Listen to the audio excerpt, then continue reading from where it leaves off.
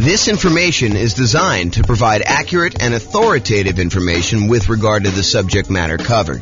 It is offered with the understanding that the presenters are not engaged in rendering legal, accounting, or other professional services. If legal advice or other expert advice is required, the services of a competent professional should be sought. Welcome to the Chandler Real Estate Investing and Real Estate Financial Planning Podcast. Learn all about investing in real estate in Chandler, Arizona, with a combination of real estate financial planning and modeling with numbers specific to Chandler, plus syndicated, more generalized recordings of live and pre-recorded real estate investing classes, not all of them specific to Chandler. Be sure to stay tuned after the podcast for a message from our sponsors. Well, good morning and welcome, everyone. I am your host, James Orr, and today I got a really cool class. So yesterday, we went over the new loan comparison spreadsheet, which allows you to call up your lender, get the current mortgage interest rates for a variety of loan products, and then see the difference in monthly payment, which is really going to be the difference in how much cash flow you have if you're using them to analyze the same property. And then you could use that in order to make a decision about which loan to get and how much better that one is than another loan. And so the next thing that occurs to a lot of folks is, well, how do you actually compare and see what the difference is between one loan product and another loan product? And the most common version of that question that I personally get is, should I put 15% down or should I put 20% down when buying a rental property? And the reason I think this one comes up the most is a lot of folks believe that minimizing the amount of money you have investing in the deal is the optimal strategy, that is going to be the best way for you to approach investing in real estate, and that you should minimize how much you have in a deal every single time you buy a deal. And I'm here to tell you that there may be times, there may be some situations where that is not the best thing for you to do. And I hope to explain that to you here today in this particular class. This class is going to be a really short class about the question, should I put 15% down or should I put 20% down when buying a rental property? And I will also warn you that you cannot just use my numbers. You need to call up your lender and get the exact mortgage interest rates for these different loan programs so that you can compare them side by side yourself with the actual numbers for that day, because they're going to vary. And sometimes it may not be this extreme. Sometimes it may be much more extreme than what I'm about to show you. But let's get started and look at this. So first thing is, call your lender, get the rates, fill in this form. It's a visual on the screen here of the form that I went over in detail yesterday. So go ahead and call your lender in order to get those. As I mentioned, your numbers will undoubtedly be different than what I'm showing you. You cannot just assume that, oh, James did the math for me once, therefore that is the math all the time. You need to do your math. This number does change over time. So really what we're doing is, you remember this shows you all the different government loan programs, the conventional owner-occupant loan programs. These are primarily for people doing like house hacking or nomad strategy where you're moving into the property. And then this kind of like greener section here is all the conventional investment property loans. And we've got 15% down with PMI, and then 20%, 25%, 30%, and 40% to show you. Today, I'm going to be focused in on this 15% to 20% kind of section. So this shows you the kind of like difference in monthly payments for the various loan programs for the investor loans only. And so you can see that the investor loan where you put only 15% down is significantly higher than the next loan program, which is the 20% down. In fact, if you just look at the difference in size of the drop here, you can see that the difference in size of the drop between going from 15% to 25% is way larger than the drop from 20% to 25%.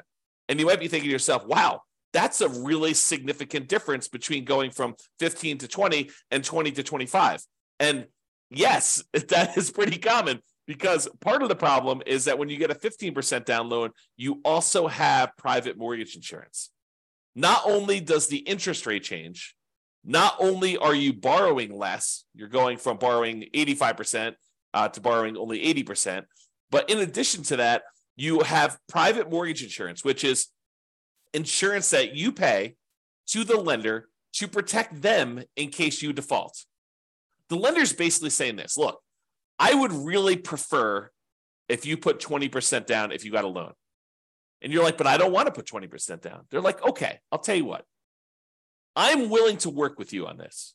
However, my concern is if for some reason something happens to you or something happens to the property and you stop paying on this mortgage, I might actually lose money or not be able to get all of my money back if I have to wait a few months for you to determine that you're not paying, then start foreclosure proceedings, hire an attorney, and maybe your tenant's not taking care of the property, and maybe I need to do a little bit of work on the property once I get it back, and then I need to go sell the property, and I need to pay a real estate agent, 4, 5, 6, 7, 8% in order to have them market the property and get the thing sold. And I have some holding costs while I'm waiting to do the foreclosure, and then also to foreclose on the property and get the property back, and then do the fix up I need to do in order to get the property ready to sell. And then the time period when I'm got the property marketed and the time it takes the property to sell. So I've got a lot of time and money and effort kind of tied up into this deal. And I want to make sure that I will get all of my money back in case you default and you stop paying on your mortgage and I need to foreclose. So I'll tell you what I'm willing to do. If you were to put 20% down, I feel as though that's a big enough cushion where I'm very likely, if all this stuff goes to poop and I need to foreclose on you, that I will get my money back. There's a possibility I'll lose some money, but the chances are pretty good that I will get my money back. However, if you want to only put 15% down, this is what we'll do. If you go pay this third-party insurance company that will insure me in case you default, and they will make up the difference, they'll make me whole for that amount that I'm short, then I will actually make you the loan with you putting 15% down. And so they say, you pay this third-party insurance company, you're paying them, you're going to pay them a fee to protect me. And that's what PMI is. If you put 20% down, you don't have private mortgage insurance, PMI. If you put less than 20% down, the lender's like, hey, look, I'm willing to make you this higher risk loan, but I want you to protect me in the process, okay? And so that's one of the things that's going on here. Let's look at the payment difference. I've just zoomed in on that loan comparison spreadsheet, and I'm just looking at the 15% down and the 20% column. It tells you the amount you put down, the amount of the loan that you're getting, the difference between those two. There's also a note in here about how many points there were. When I called up, there were actually points to get these rates. But here is the actual interest rate difference. So the interest rate difference between 15 and 20, the day that I called, which is not normal. I think that usually it's a little bit larger than this, but the day I called was only 1/8 of a point difference, which you may see it to be 1/8 of a point. You may see it to be the same. You may see it to be more than 1/8 of a point. In addition to that, there's also PMI on this 15% down loan, which is what we just talked about. So the overall effective interest rate difference is 7.22 versus 6.625. And again, when you call your lender, these will be different for you. You cannot use my numbers, all right? What that means, though, is when you borrow this amount, the two different amounts that they're borrowing, one has 15% down, one is 20% down, the difference in the monthly payment here is right here shown. So $24.81, $23.05. Basically, the difference here between those two shows you the number here. And so 50% down versus 20% down payment. The difference in cash flow between 15% down and 20% down is $326 a month. That's a big difference. It's the difference between that $3,062 and $2,736, $326 difference. So if you annualize that, multiply it by 12, you get $3,912 per year. So you'd get $3,912 more per year for putting 5% more of the purchase price down. Remember, it's not just that you're borrowing less, but it is that you're borrowing less. It's not just that, but it's also you have a lower interest rate and you no longer have PMI. So for the extra $22,500, which is 5% of the purchase price in this case, that you put down, you earn $3,912 per year more, which is a 17.39% return on the extra down payment. Now, technically, you'd save a little bit more on closing costs because your closing costs on a loan that's smaller is a little bit lower, but we're not taking that into account. It's relatively small. Also, because you put more down, your estimated return on investment from appreciation and debt pay down and your depreciation would be lower. You'd be less leveraged if you did this. So you got to take that into account too. But if you're really concerned about this cash flow number, realize that the return you're getting on that extra amount you put down, that $22,500 more, is about 17.39%. And that's like a cash on cash return on investment. That's the return you're getting in extra cash flow on that property. So are there a lot of other places where you could go where you could get an extra 17.39% cash flow return on your money? Yeah, sure. If you buy a rental property, typically it's more than 17%, but part of that is like deferred return. It's like your cash later return, your appreciation and your debt pay down return. This is really all about cash now. It's money in your hand from cash flow. So 17.39%. Not a lot of places that I know of where you can get that, especially on a lump sum of money of this size. So in conclusion, it's not just about borrowing less. Putting more down tends to also improve your interest rate and eliminates PMI. You can determine the difference in payments to estimate the difference in cash flow, since the income is going to be the same if you're analyzing the same property. Then you divide that difference in annual cash flow by any extra you had to put down to estimate the extra return in cash flow that you're earning on that extra down payment.